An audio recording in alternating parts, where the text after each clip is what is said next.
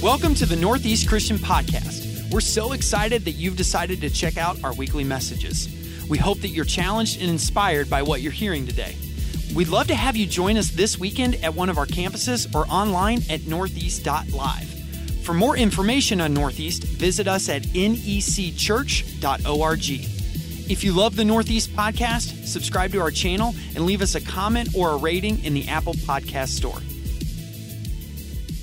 Today we're going to continue the series, like Jason said, called Who We Are. Who We Are, and the goal over this 4-week series is just to give you an idea of that, especially those of you who are new.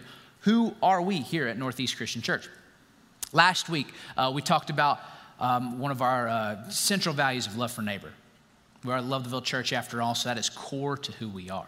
If you missed it, you need to go back and listen. Important if you're going to be a part of this church family. This week, we're going to move to our next value. And these are in no particular order. They're all important. But today we're going to talk about faithfulness to the truth. Faithfulness to the truth. And I can think of no better way to start a sermon off about faithfulness to the truth than reading God's word together, deeply, lengthily. So if you would you stand with me? If you are able, please stand. If you're not able to stand, that is totally fine. You can remain seated. Just put your heart and your mind in a place of surrender to hear from God's word. And we are going to read 3 passages, starting with the psalmist. Psalm chapter 119, verse 9, the psalmist writes this. He says, "How can young people keep their way pure? By guarding it according to your word. With my whole heart I seek you. Do not let me stray from your commandments. I treasure your word in my heart so that I may not sin against you. Blessed are you, O Lord. Teach me your statutes. With my lips, I declare all the ordinances of your mouth. I delight in the way of your decrees as much as in all riches. I will meditate on your precepts and fix my eyes on your ways. I will delight in your statutes. I will not forget your word." The word of the psalmist. Now to the word of the apostle. Apostle Paul writes this to Timothy. 2 Timothy chapter 3 and 4. "But as for you, Timothy, continue in what you have learned and firmly believed, knowing from whom you learned it, and how from childhood you've known the sacred writings that are able to instruct you for salvation through faith in Christ Jesus. All scripture is inspired by God and is useful for teaching, for reproof, for correction, and for training in righteousness, so that everyone who belongs to God may be proficient, equipped for every good work. In the presence of God, of Christ Jesus, who is to judge the living and the dead, and in view of his appearing and his kingdom, I solemnly urge you, Timothy, proclaim the message. Be persistent whether the time is favorable or unfavorable. Convince, rebuke, and encourage with the utmost patience and teaching. For the time is coming when people will not put up with sound doctrine, but having itching ears, they will accumulate for themselves teachers to suit their own desires, and will turn away from listening to the truth and wander away to myths. As for you, though, always be sober. Endure suffering. Do the work of an evangelist. Carry out your ministry fully." From the apostle to now our Lord Jesus.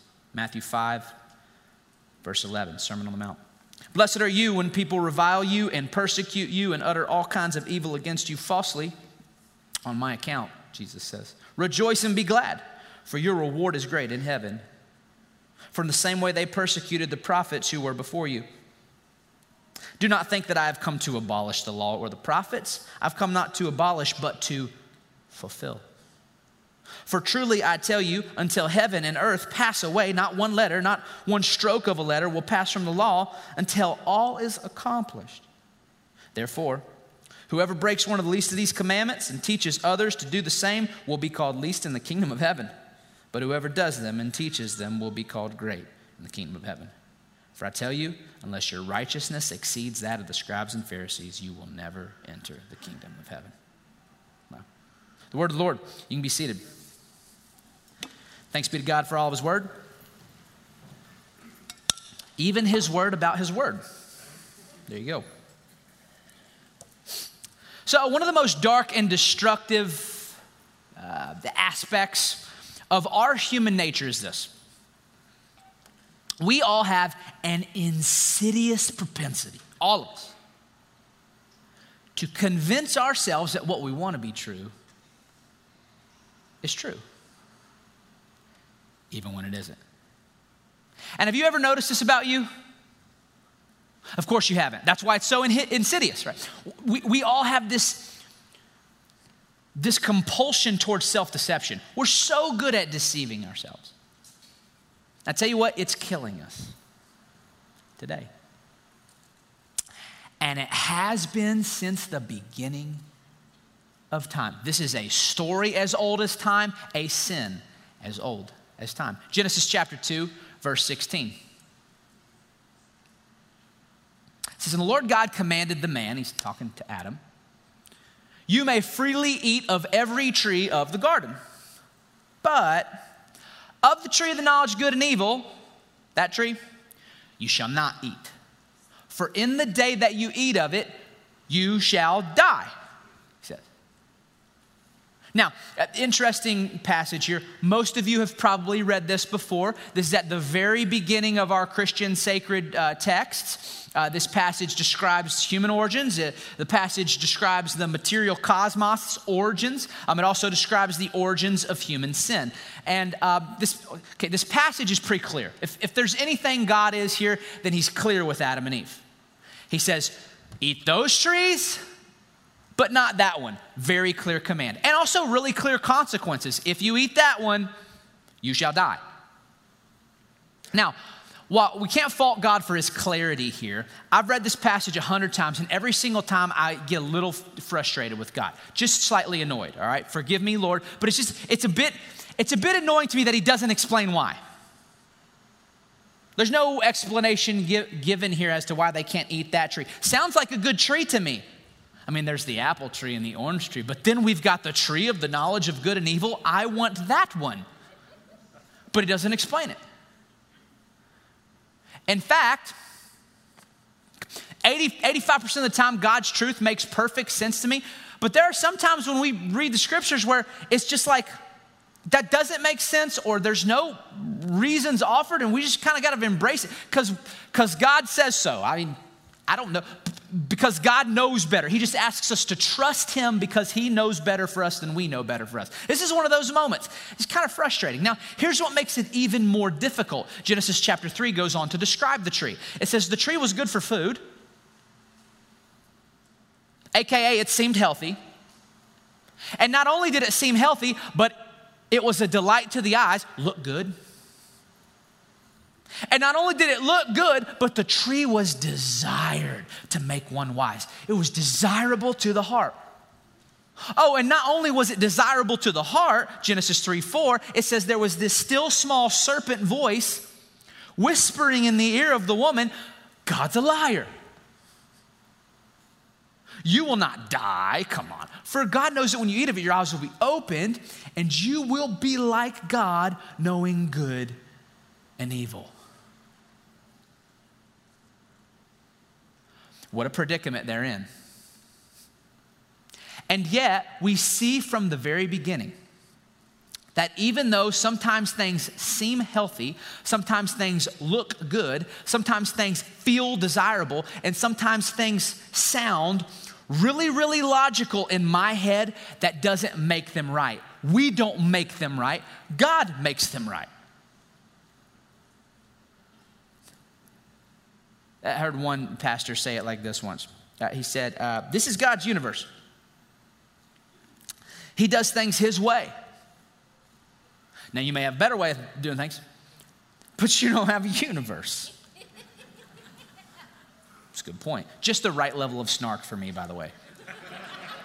Now, perhaps we could say it a little bit differently.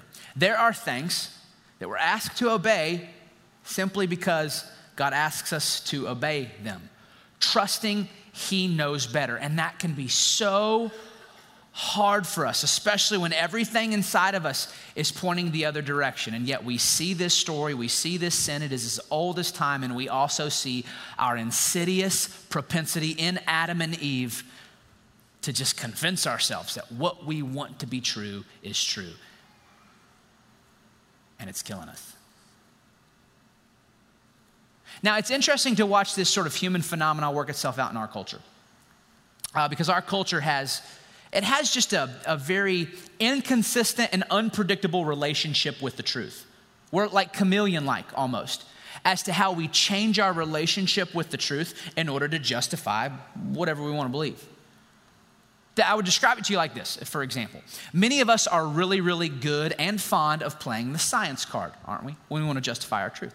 When we find research that supports our opinion, we are so quick to say, well, look at this Bible scholar, look at this doctor, look at this infographic, look at the research, look at the facts. Clearly, I'm right. But what I have found is that the same people who like to play the science card in almost the same breath out the other side of their mouth are really quick to play the skeptic card as well when the research contradicts my personal beliefs. Have you ever noticed how people can just like move between the two?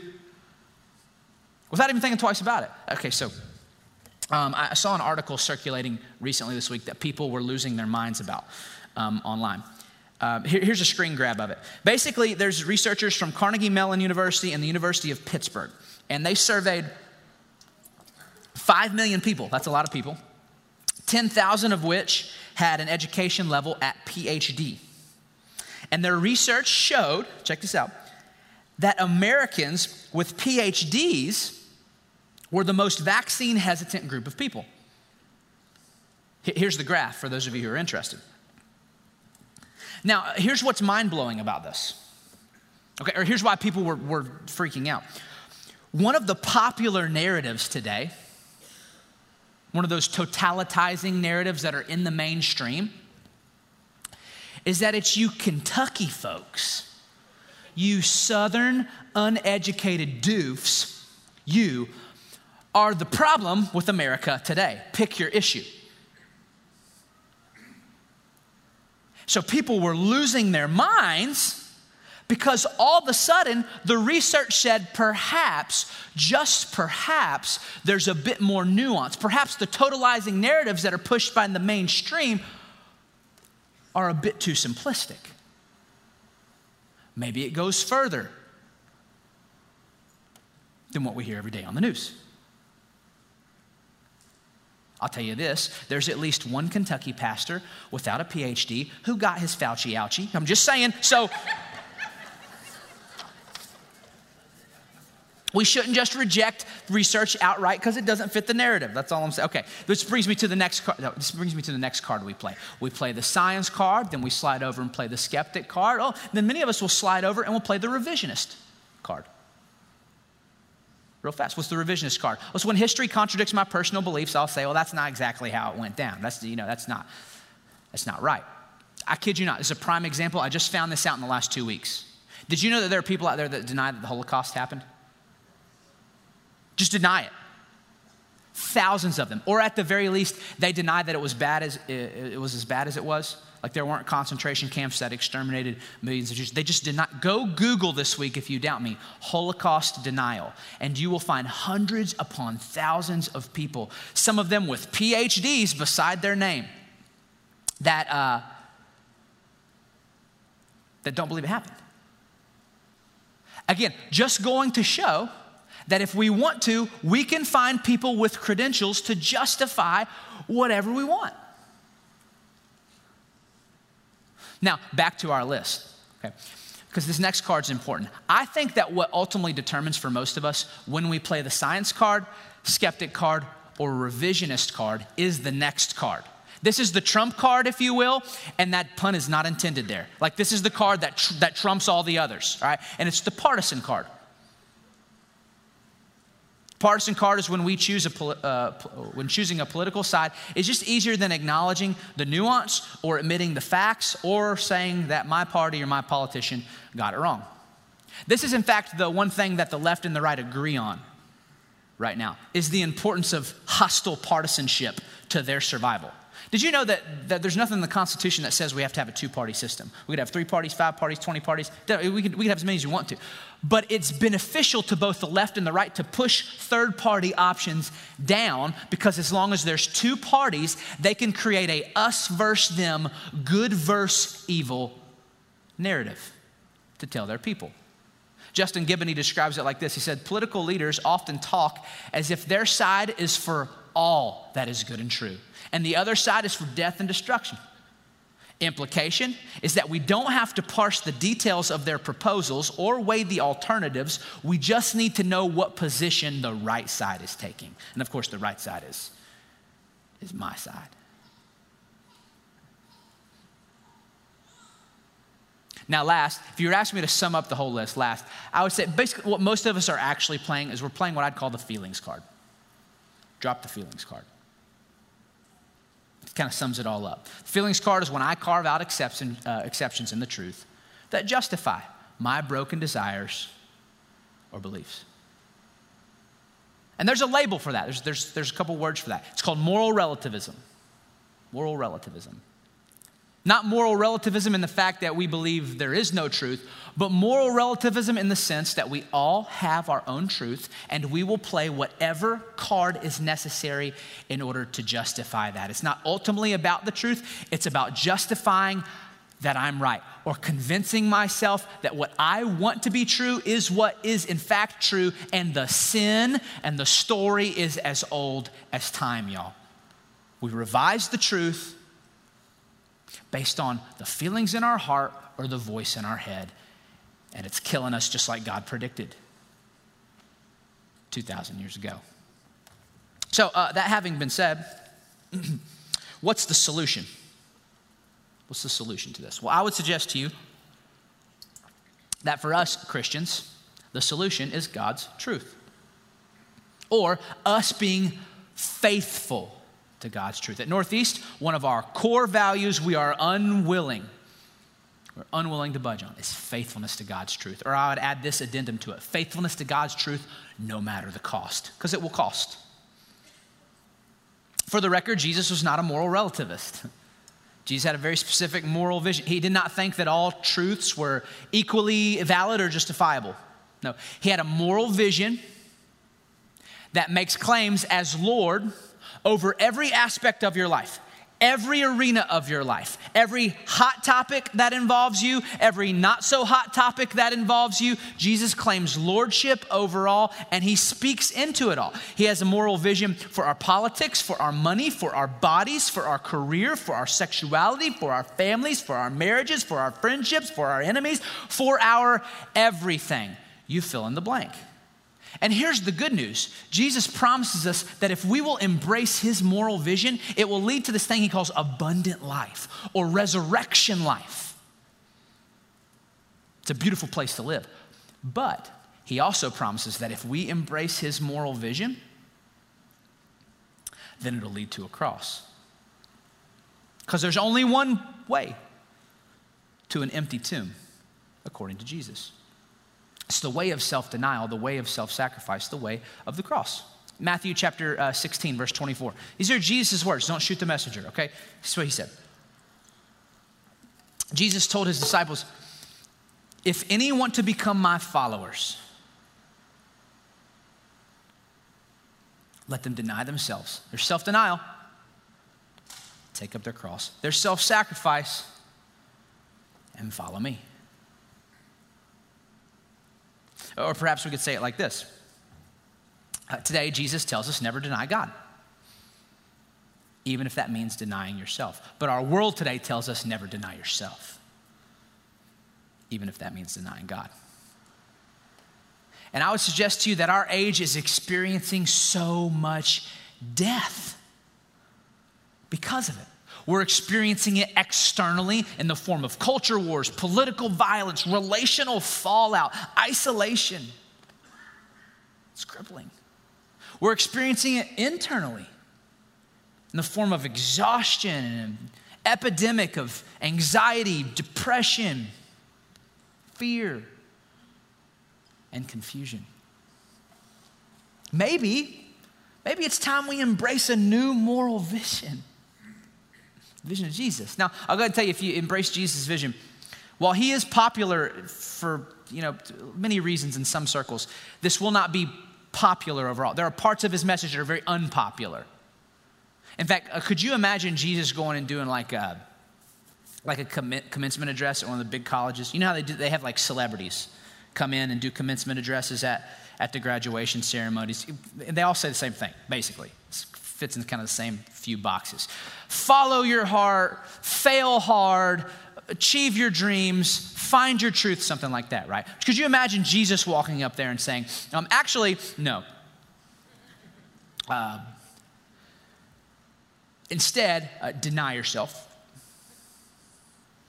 Take up your cross. Follow me. See, what is it, kids, if you gain the whole world but lose your soul? Is there anything more important than your soul, kids? Your soul. Love you, Jesus, out. And then that's how it goes. Because that's how it would go. These are his words. I mean, I want you to think about this. Is there anything that will get you blistered faster in our cultural context today than telling people to deny themselves? So Jesus did. Okay, I made a list for you. Try this. Try this on your own this week. It's a thought experiment. Tell people to deny themselves their personal freedoms for the sake of common good and see what happens. Tell people to deny themselves for an unborn life, an oppressed minority, an Afghan refugee, or an immunocompromised person. See what happens. Tell people that their body is not their own, but instead it's a gift to steward on God's terms. See what happens. Tell people to exercise, eat healthy, rest more, deny their unhealthy relationship with food and their maddening pace at work, and see what happens. Tell people to deny their sexual desires, to practice holiness and restraint instead of sleeping with whoever they feel like, and see what happens. Tell them to deny their career and be a better parent. See what happens. Tell them to deny their needs and make marriage about the needs of their spouse. See what happens.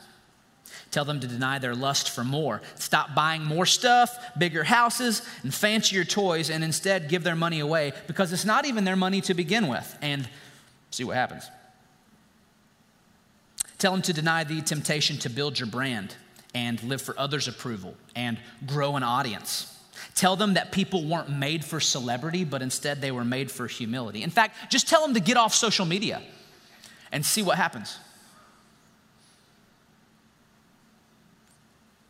Tell them to deny success and instead to make work about serving others, even at the expense of profit, growth, or legacy, and see what happens. In fact, tell them that greatness isn't even measured in legacy, but by who the servant of many is.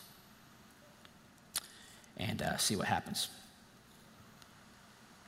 See, we would all like to think that if Jesus were alive today, he'd be on our side, right? He'd be with us. He would certainly come to the Northeast Christian Church. He'd have the same bumper stickers on his car as we don't even do car bumper stickers anymore. He had the same stickers on his computer. There's Yeti. As me, he would vote like me and he would think like me and we'd agree on all the issues and share the same articles online. Jesus he'd be on my side, right? But I'm going to tell you, telling people to deny yourself isn't popular. You sure he'd be on your side?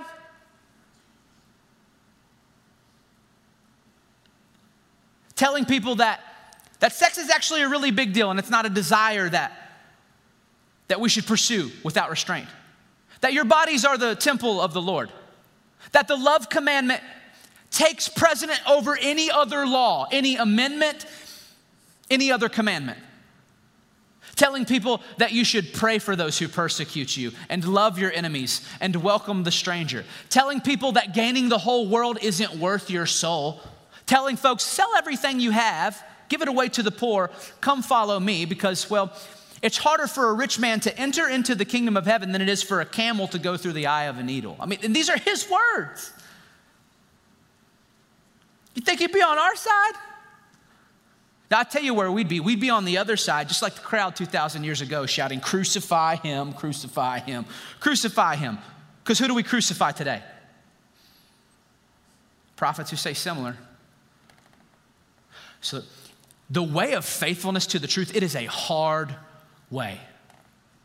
Jesus told us 2,000 years ago, it's a way of self-denial. It's a way of self-sacrifice. It's the way of the cross-shaped love. But the good news is that it leads to an empty tomb. It leads to resurrection life, abundant life, and it's worth it.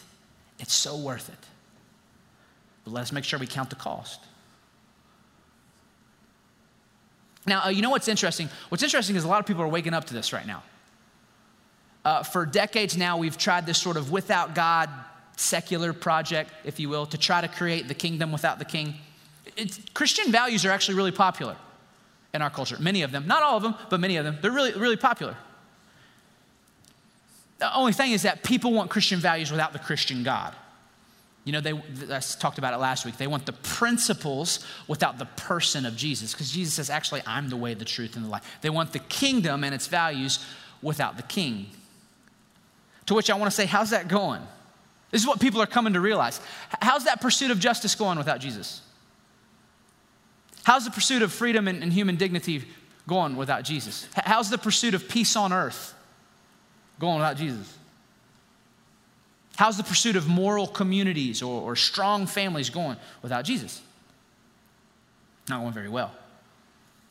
Rebecca McLaughlin she's got a PhD in Renaissance literature. She wrote a book recently where she articulated well this sort of God-hauntedness by those from a more secular belief system. This is what she wrote. It's a bit combative, but you'll follow her line of reasoning. It makes a whole lot of sense. She said in a popular 2011 TED Talk, long quote, so stay with me, popular 2011 TED Talk called Atheism 2.0, School of Life founder Alan de Botton advocated a new kind of atheism that could retain the goods of religion without the downside of belief. They wanted the kingdom without the king, right? He salivated over the Black American preaching tradition and the enthusiastic response of congregants. Thank you, Jesus. Thank you, Christ. Thank you, Savior. De Botton suggested secular audiences should respond to atheist preaching the same way, by lauding their heroes. Thank you, Plato. Thank you, Shakespeare. Thank you, Jane Austen. One wonders, though, how Shakespeare, whose world was fundamentally shaped by Christianity, would have felt by being cast as an atheist icon. And when it comes to Jane Austen, the answer is already clear. As a woman of deep, explicit, and abiding faith in Jesus, she would be utterly appalled. She goes on, she says, likewise, at the 2016 Reason Rally, designed to mobilize atheists, agnostics, and nuns, multiple speakers invoked Martin Luther King's March on Washington, as if a rally that despised Christianity would have pleased one of the most powerful Christian preachers in American history. In the same year, she wrote, I stumbled upon an Atlantic article that promised to explain why the British tell better children's stories. As a Brit living in America, I read it eagerly, only to find it arguing that American children's stories are less compelling because they're more Christian. The author cited The Lord of the Rings and the Chronicles of Narnia as examples of British stories shaped by paganism, failing to note the fact that Tolkien and Lewis were passionate Christians who grounded their stories in the death and resurrection truth claims of Jesus. J.K. Rowling, I don't know if you know this about her, but J.K. Rowling, another author referenced on the side of British paganism, chose not to disclose her fragile Christian faith until the last Harry Potter book was published, precisely because of its Christian influence. She feared to give the story away. So look, long quote, but do you follow her line of thinking? What's your point here? Here's your point. She's asking out loud, why is it that those without God keep trying to appropriate and co-opt the values and the saints of the kingdom? Perhaps it's because we are all coming to realize quickly over the last 18 months that the way of the cross through, into, and out of the empty tomb is the best way to do life. So look, what am I saying here? Okay, here's what I'm saying. I'm saying is at Northeast Christian Church, we believe in God's truth. We're going to be faithful to it.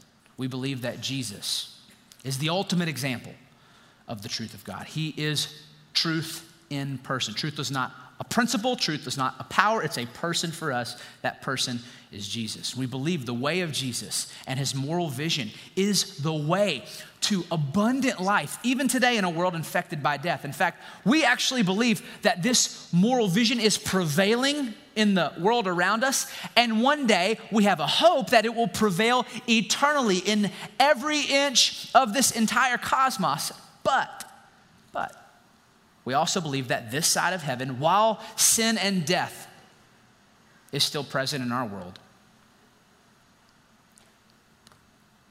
we believe that the way of Jesus will mean self-denial, self-sacrifice, the way of the cross. It will mean pain.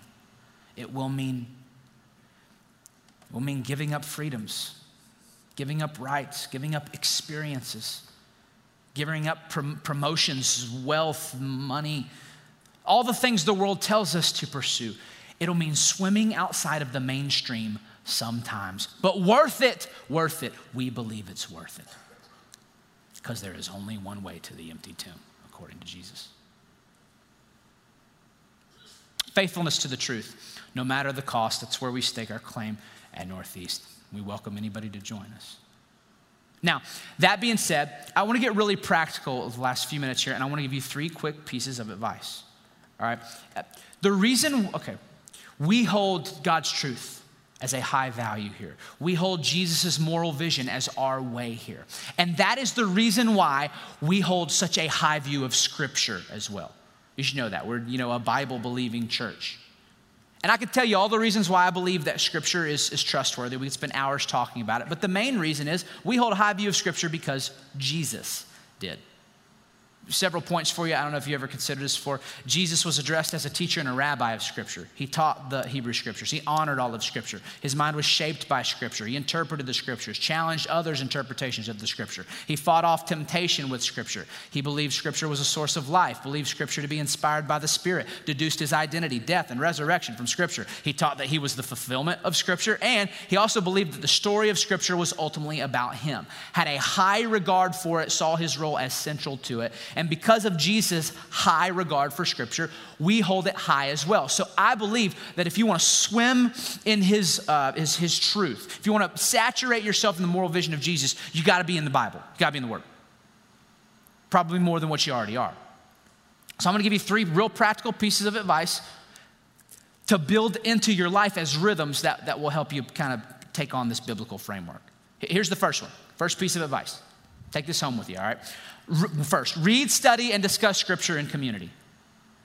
I want to encourage you. Read, study, and discuss Scripture in community. Now, the reason why I say in community is because most of us were taught to read, study, and study Scripture alone in our quiet time, which there's nothing wrong with that. Keep your quiet time in the morning or in the evening or wherever you do it. Just add on top of that community environments. Because if you're ever going to overcome that insidious propensity inside of you to convince yourself that what you want to be true is actually true, you need other voices speaking in your life that have the Holy Spirit inside of them. You'll be reading Scripture with people who can speak the last 10% to you. So I'm encouraging you, read Scripture in community. Read it with historic Christianity. Back to our slide here.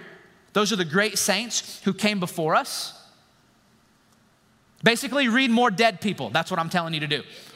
And the reason why is because all the things you think you're struggling with, there are Christians who are in our 2,000-year history who have been there, done that. Epidemics, been there, done that. Ethnic and racial tension, they've been there, they've done that. It feels like an empire's falling apart, they've been there, done that. An apocalyptic moment, yeah, been there, done that. They've got wisdom to offer us.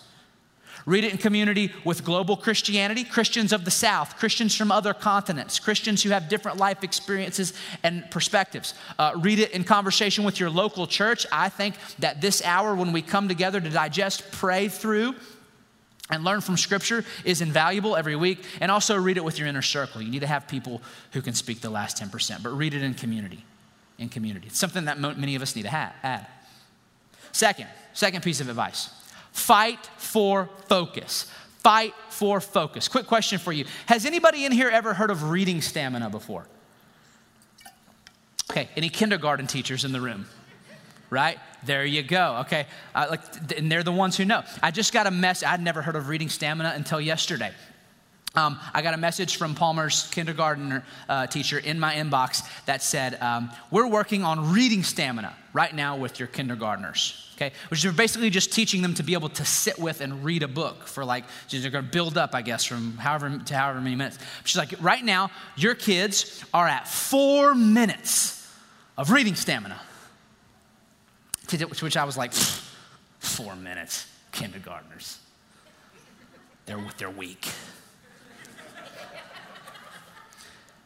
But then I thought about my own Bible reading time.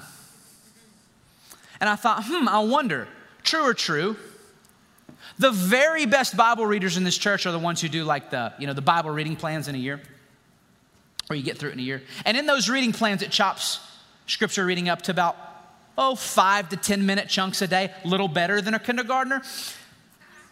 And for most of us, we die in Leviticus about February. Or for many of us, you get to about minute 3, not even as good as the kindergartners.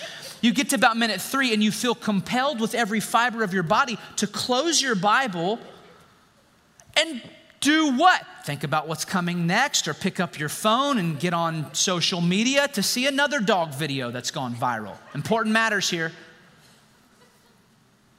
I'm the same as you. My consciousness is like chopped. I cannot read as long as I once could. Right? So we have to take our cues from the kindergartners when it comes to this. We need to build some reading stamina, honestly. Wherever you're at, build from there.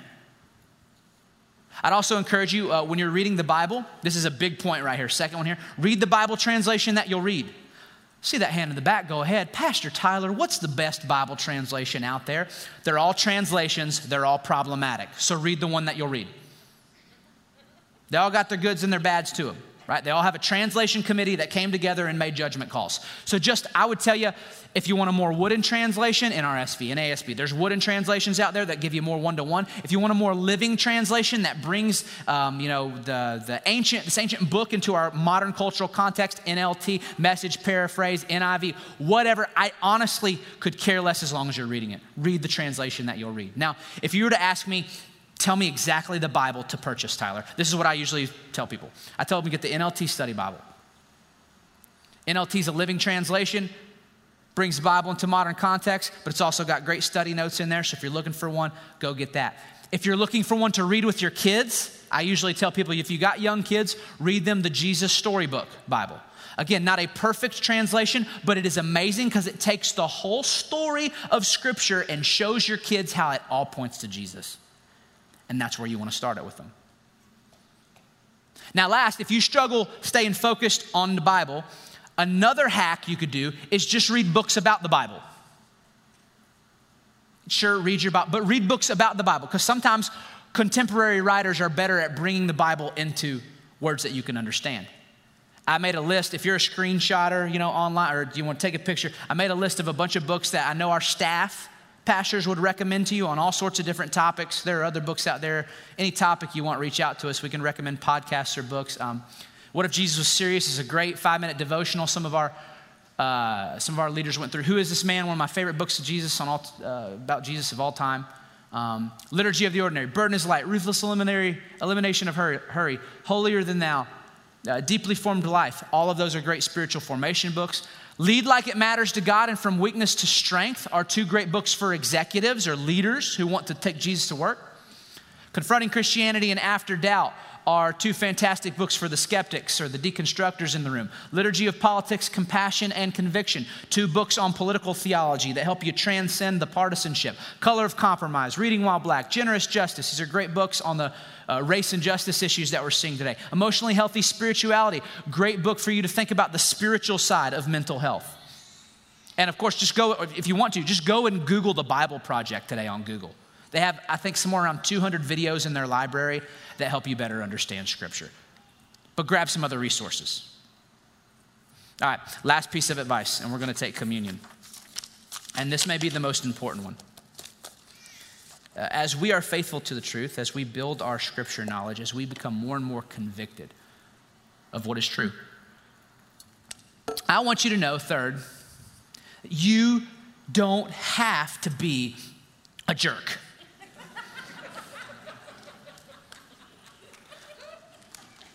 Do we need to say it again? Repeat after me. Just because I know the Bible, repeat after me. Just because I know the Bible